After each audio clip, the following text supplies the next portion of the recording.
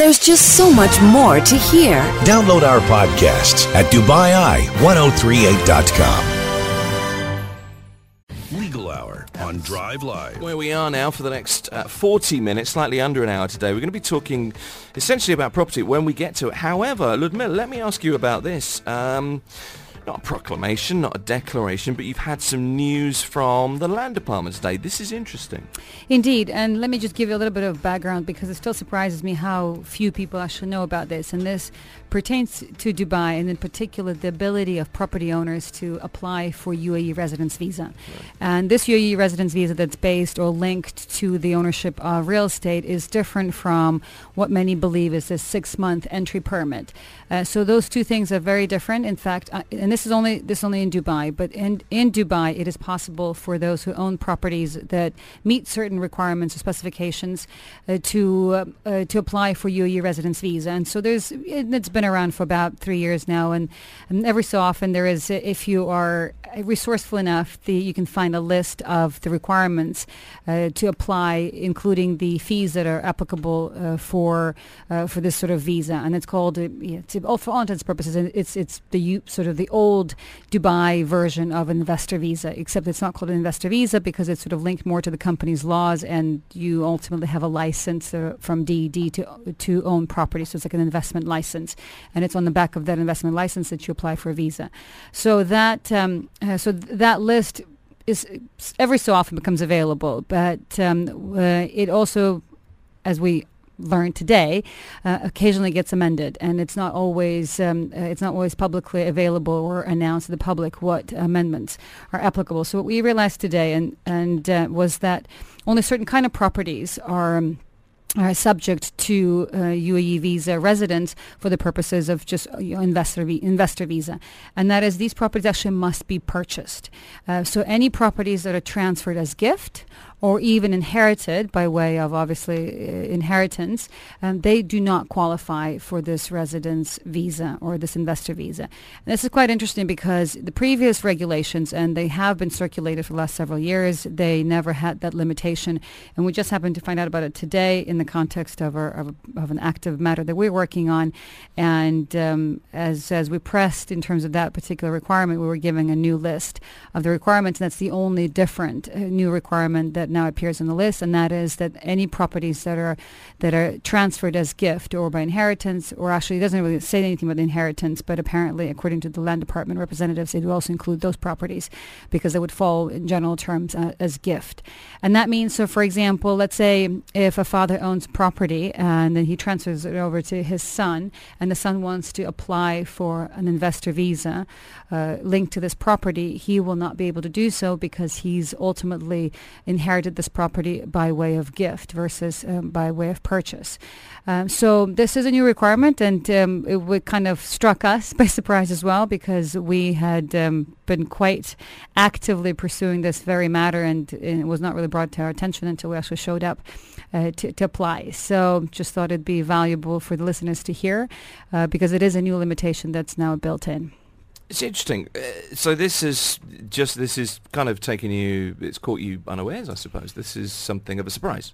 Indeed, yes. And as a lot of these things happen, there was no public announcement that the change was coming, and so my, I guess, advice and lesson to self and advice to listeners is just whenever you go down any sort of path, and this is a constant reminder and the lesson that we continue to follow, but every so often things like this happen, that is just before you go down any particular path, just make sure that you've reconfirmed all the requirements at that point in time. And this may sound like a bit of an overkill, but we see these kinds of amendments, if you will, or changes to certain practices quite regularly, and this is to be expected because the UAE is an evolving jurisdiction, a very rapidly evolving jurisdiction and economy, and so therefore changes do happen quite regularly, which are great because they're sort of in response to the growth and the development of the country as a whole.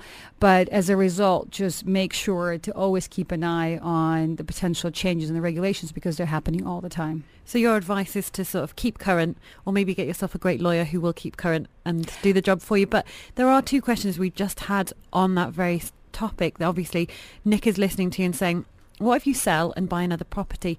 Is that considered a purchase? So, they don't want to fall foul of this rule. If you sell one and buy another one, do you still get the visa? Yes, so that would not qualify as a gift. And let me explain, even though it's not really in these regulations, so to speak, but the logic behind why we speculate that there's this exclusion. And that is because when you transfer property, when you inherit a property as a gift, that particular property, the transfer is subject to what's called a gift tax, which is different from the typical 4% registration fee. And that is 0.25%, which is quite insignificant in relative terms compared to the 4% that is otherwise applicable. So let's say, go back to my example of the transaction between father and son. Had the son actually bought that property, he would have paid to the government 4% because it would have been considered as an actual purchase. But because of this father and son relationship, and that particular transaction was subject to a gift rate or a gift tax, which is only 0.25%. And it's because of that we think that now the government is trying to close what perhaps has become a loophole for many to avoid paying the 4% just to benefit from from this investor visa. So I think that might answer Clinton's question, which is it simply a matter then to sell the property to your son from a nominal amount, and then that gets around the fact that it's the higher rate of tax that you would pay, therefore hopefully keeping the visa. Great question. They're very resourceful and creative questions, and I like that. So in this case, in theory, yes. In practice, it doesn't work like that, because even if you sell something at a nominal amount, which would that amount would, in theory, be subject to the 4%, which if you're putting it a dirham, 4% of a dirham is a very nominal amount. However, the land department will always appoint or assign its own value on the property. So you can't just, and then again, this practice was developed years ago, where the land department wanted to make sure that parties would not basically try to avoid paying the registration fee on the actual market value, if you will, by having these sort of side agreements and reducing the actual purchase value of the property.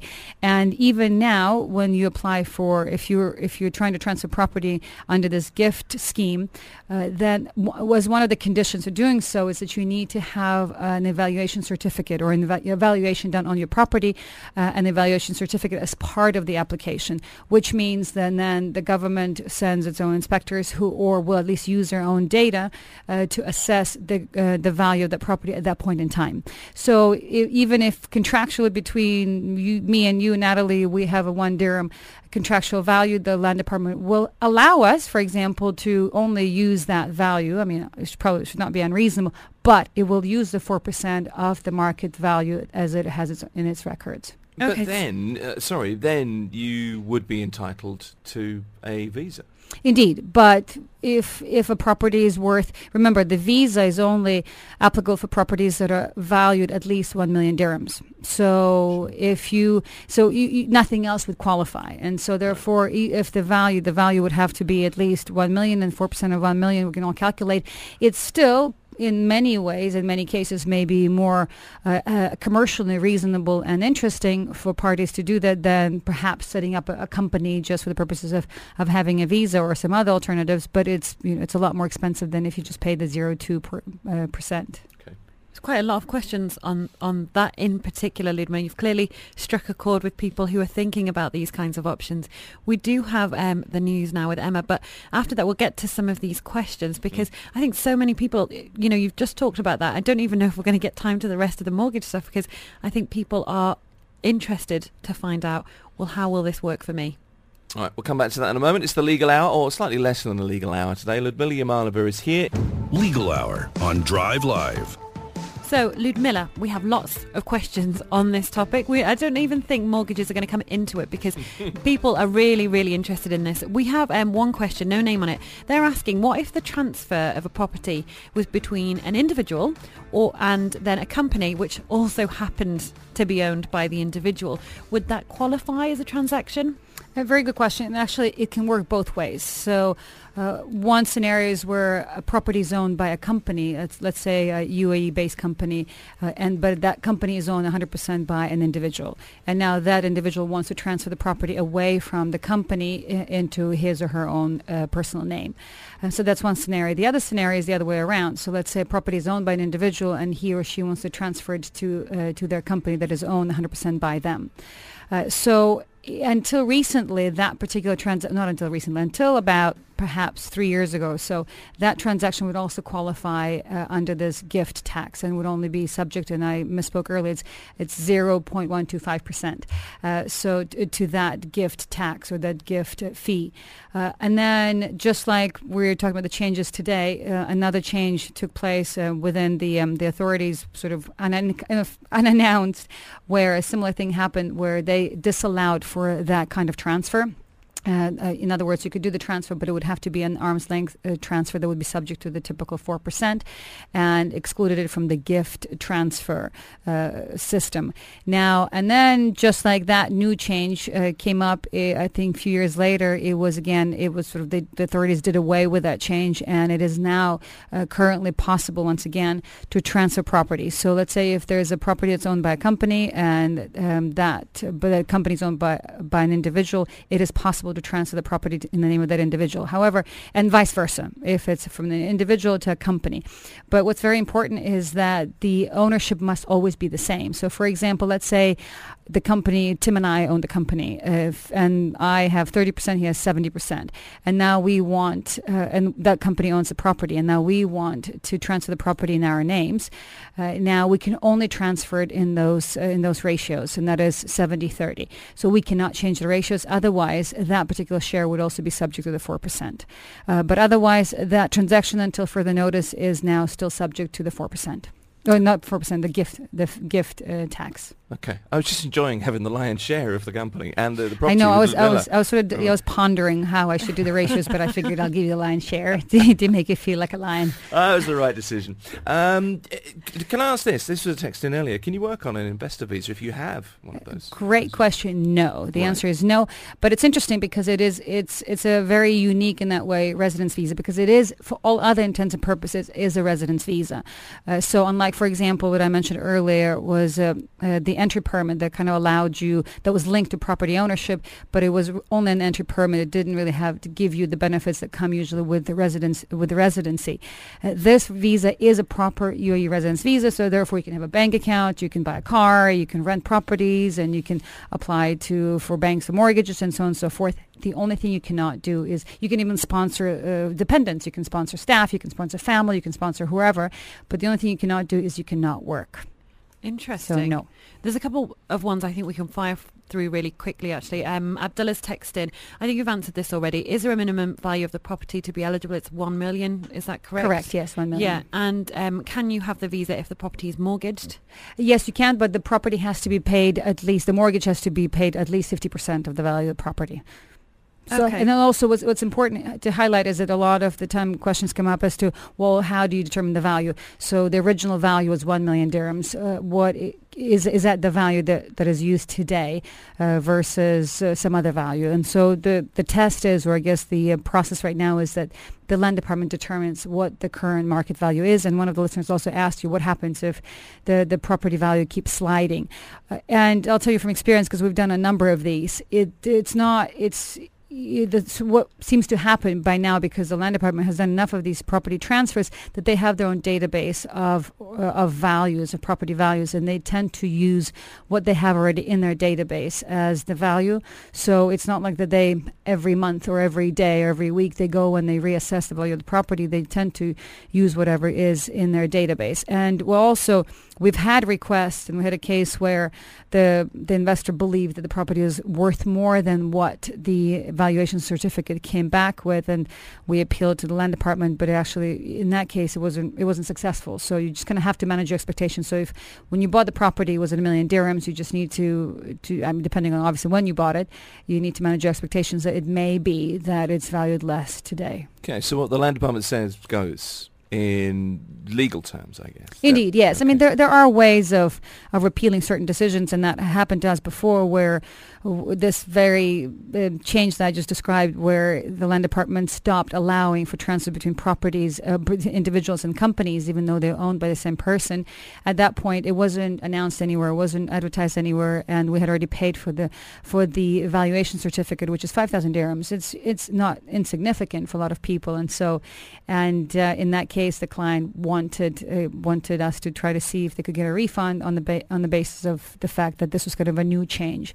So these kinds of applications, every so often, as long as they're reasonable, then they can be successful. But otherwise, they are the authority, they're the government, so they have the final say. Ryan's got an interesting question he's texted in with. He says, I have a property, and as per my will, the same will be transferred to my daughter in case of my death. So as per this new law, can she not stay in the country if she... Basically, could she not stay in the country because she wouldn't have a visa? Is that correct? Correct. And I think what Ryan is trying to say is that, well, if his daughter inherits the property, obviously she has a place to live and she has an asset that would otherwise qualify for a residence visa. But let me clarify. So here, actually, it's possible that she would have, presumably, Ryan's question is based on the fact that, on the presumption that the daughter will not have a job. So it is possible for her to have a visa, but they'll have to restructure the transaction where she'd have to pay the 4%. So it seems to be linked more just the gift to the gift percent or gift rate versus your typical 4% rate. So if you structure it more as, or I guess at that point, if she pays the 4% to the government, I mean, it's possible that they will reclassify that particular ownership from gift to purchase. But there's nothing in the regulations right now to kind of help us guide us through this. But logically speaking, that's really where we think the limitation comes from. So as long as you can offer, I guess, evidence that this is not a loophole of sorts, it's possible that the government will reconsider. One, and two, just like there was a change before in the application of the gift tax between companies and individuals, that change may happen in this case as well. And I guess to expedite that, you need a DIFC will to make sure that everything is signed here in the UAE and that translates in court here, because that would be the situation. Right, but it doesn't, it's to be honest with you, because we've recently gone through a few of these sort of estate of or disposition of estate or management of estates, and traditionally, and it's probably substantiated by many years of experience, going through a local court or having to deal with inheritance through a local court in the absence of a will is just a lot more complicated, because there is a question of Sharia versus the potential jurisdiction of the beneficiaries and such than the DIFC court. So the DIFC in particular, as it relates to property. However, it is, having gone through the local courts recently, it's not necessarily so. The local courts can also, because they do so many of these kind of transfers, and they can be quite efficient. The question, and they are actually, from our experience, a lot more efficient than so far the DFC courts have been in these similar matters, and it's just probably by virtue of just one is much more experienced than the other. But the issue can come up when the courts want to apply Sharia to the property, the real estate assets, and the beneficiaries do not want Sharia to apply, because and this is just quite complex, but in general, because any kind of inheritance issues go to the family court, and the family court by definition is Sharia court here, and by definition Sharia judges will apply Sharia law to whatever issues they deal with. So therefore, if there's a will or even an absence of a will, by default they would apply Sharia. However, and that's what I'm saying, so brace yourself, because it is quite nuanced and complicated. However, Sharia also by very definition only applies to Muslims. So if you're not a Muslim, how can you have Sharia applied to you if you're not a Muslim? So if you take that decision all the way up to the Court of Cassation, the Court of Cassation has clearly stated that in fact beneficiaries have the choice, and this is under the UAE Constitution, have the choice of choosing whatever the laws of their respective countries to apply instead of the Sharia. So it's a bit of a lengthy process, because you still kind of need to go back and forth from the lower courts up to the higher courts and then back down, but it's certainly possible, and exactly because of that reason that the DIFC wills and probate was established to kind of avoid that uncertainty and the delays that happen as a result. Okay, we have quite a few people concerned about whether this applies retrospectively. We'll just take a quick break and we'll get your answer on that then. Legal Hour on Drive Live. We were just talking about Game of Thrones there. There's a big Game of Thrones thing. Can we say what this is? No, I don't think we can. We Stop can't say talking. what this is. Okay, so... No, I heard Malcolm was talking about it there. Game of Thrones, Game of Thrones. Listen out tomorrow because there is an event happening. That's all I can say. Yeah, Was say that- is no that- more. I got away with Stop it, do you think? while you're ahead. Right, okay. Or marginally on the same level. Thanks very much.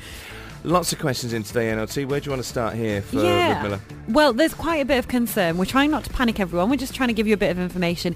Jackie has asked a question, not too dissimilar to Farouk's question. Basically, they're asking... Again, if the property's current market value is less than $1 million, but the original purchase price was over $1 million on the title deed, will this situation prevent them getting the residency visa? Yes, it will prevent, because the value that's used is the current market value as determined by the land department. Okay, and another question was, will this now apply retrospectively? So my wife was gifted a property by her father a year ago. What kind of position does that leave her in now? Yes, and that's exactly the situation we found ourselves in as well, is that the property we were trying to use for the purposes of this investor visa had been transferred previously, but it doesn't matter. It's the authorities look at what the designation on the title, and so when the property is transferred as a gift, the title deed will clearly reflect that it was transferred as a gift from such and such person, and what the fee that was paid as part of the transaction. So therefore it's not about the timing, it's about what currently appears in the title deed. Okay, and it's not about whether it's retrospective or not. It's just That's this right, is as long as the of- property, but again, let's just, if there are any new updates or developments that happen with respect to this, we will certainly update the listeners. But currently, and I have a new list, it clearly states that it does not apply to any properties that have been transferred as gift. Okay, another question, no name on this one. Hi, my husband and I are planning to buy a home, so not quite there yet, but it's obviously in his name at the moment. God forbid anything happens to him. What will happen to our home, and are we eligible for a visa? Then will we have to pay to get our home in our name, and will we have to pay for that visa? Well, there's a number of questions in there, so let's just parse it out. Number one, if the property is in the name of the husband, then he can apply for a residence visa if he wants to use the property for the purposes of having the residence visa, and instead of, for example, his employment. Then, as a result of that particular visa, as I said earlier, because it is, for all intents and purposes, a full-fledged residence visa, the husband can sponsor the rest of the family under that property. However, there are some limitations in terms of the size of the property and the number of sponsored family that you would otherwise be entitled to sponsor. And that is, for example, if you have a one-bedroom, even if it is more than $1 million dirhams, but you want to sponsor and your wife and your children and, for example, a nanny and a driver and so on and so forth, there are limitations in terms of the size of the property and the number of sponsored staff that you can have under that property. But otherwise, you would, the rest of the family, presumably, if it's a villa, you would all qualify to have that visa to have that property visa. Now, if something happens to the husband, then the property would have to go through basically the probate, which means the disposition of your I guess at that point, late husband's estate, and that will be determined depending on how, depending on what religion you are. So if you're Muslim, it would always be determined under Sharia, irrespective of any, because you cannot, as a Muslim in this country, you cannot have a will that deviates in any way from the Sharia. So if you're not Muslim, then it would be either as per the will, if he has a will, and if he doesn't have a will, then it would be either under Sharia if you choose to do so, or as per the laws of your own country. So it could be a lot more complicated, and this is why if you are not Muslim, then, and this is an event that is of a sort of a concern to you, which I think it should be for many who own properties here, and in particular those who have families here, then it would be advisable to have a DIFC will, because a DIFC will does take away that uncertainty as far as real estate assets are concerned. We'll have to come back to the DIFC will topic again. It's not been a while since we've covered that. I just want to, before we come to, I'm going to call him Jamal. question, just in case he wants to be incognito in a second. That was one that came in. Ian just makes a point, actually. Let's just reiterate the topic once again, Ludmilla. You came in this afternoon just after 5:15 with some news, something that had come up in your practice. Just reiterate from the top if you would. Sure. So it applies to the Dubai option of having residence visa issued in connection with ownership of real estate asset or property. So until recently, it was, or at least until today, if the property was transferred by gift or through inheritance, it would also be subject to a UAE residence visa in connection, as a sort of investor visa, if you will, just for all intents and purposes. It's not technically speaking called an investor visa, but for simplification purposes, let's call it an investor visa. So if the property was gifted or was transferred by inheritance, then it would also be subject to this investor visa. Now, as we learned today, those kinds of properties are now excluded, and therefore any properties that were gifted or that were transferred as a result of a will or some kind of form of inheritance are now excluded from the investor visa. Okay, so we have Jamal's question. Yes. Do you want me to go ahead? Jamal's said he's seen lots of cases of clients who started work and are getting paid, but they're not being provided with a work visa or health cover until 6 months later. Is there a legal recourse for this? And if so, what can people do? He said he's hearing that if people do complain about the situation, they get fired. It's an interesting question because is there a legal recourse? Absolutely.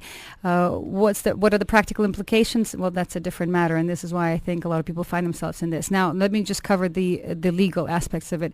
Legally speaking, in the UAE, except unless you're a UAE national, all other expats or all expats are required to have a proper employment visa in order to work. Okay, and that starts from day one. So, in other words, you are not allowed to work unless you have a proper residence visa, and the proper residence visa that means, or employment visa, and that means so you cannot even work for somebody else if you're being sponsored for someone else, by someone else. So that's just a general rule that everybody is required to have an employment visa to work. And I tell you, this is actually quite severely punished and penalized here by the authorities, and this is under the federal law. So this is not from state to state or from emirate to emirate. It's all sort of consistent across the UAE. That if anybody is found to work without a visa, those people who are actually working without a visa are subject to deportation, and deportation is for life, which basically means once you've been deported, you will never be able to come back into the UAE. And prior to the deportation, there's a bit of also a short jail sentence and some fines that need to be paid to the authorities, and then you're deported. So that's as far as the person who's working without a visa. And as far as the company that is employing those, I guess I don't want to call them employees because, I guess they are employees if they're getting paid. If they're companies that are employing without a visa are subject to 50,000 dirhams penalty for every incident and for every employee. So any company that employs, let's say, 10 employees without the visas until they've passed their 6 months is committing a crime, and they would be subject to 50,000 per violation. That being said, there are a lot of companies that do it because they want to avoid the visa expenses. And if as an employee, if you raise that issue, so the practical considerations when employees raise that issue, then they often get fired, and this is why they don't raise the issue, and the companies know that, and this is why they allow for this practice to continue. But legally speaking, it's absolutely not legal, and both parties face severe consequences. Okay, that's the Legal Hour, just under a legal hour for today. Ludmilla Yamalova has been our guest, as ever, from Yamalova and Plethka. Questions we haven't got to, thank you for texting in. We'll hold them over till next week, or if there is something, depending on how pressing it is, we'll have a chat with Ludmilla now. But for this week, good to see you. Thank you. Thank you.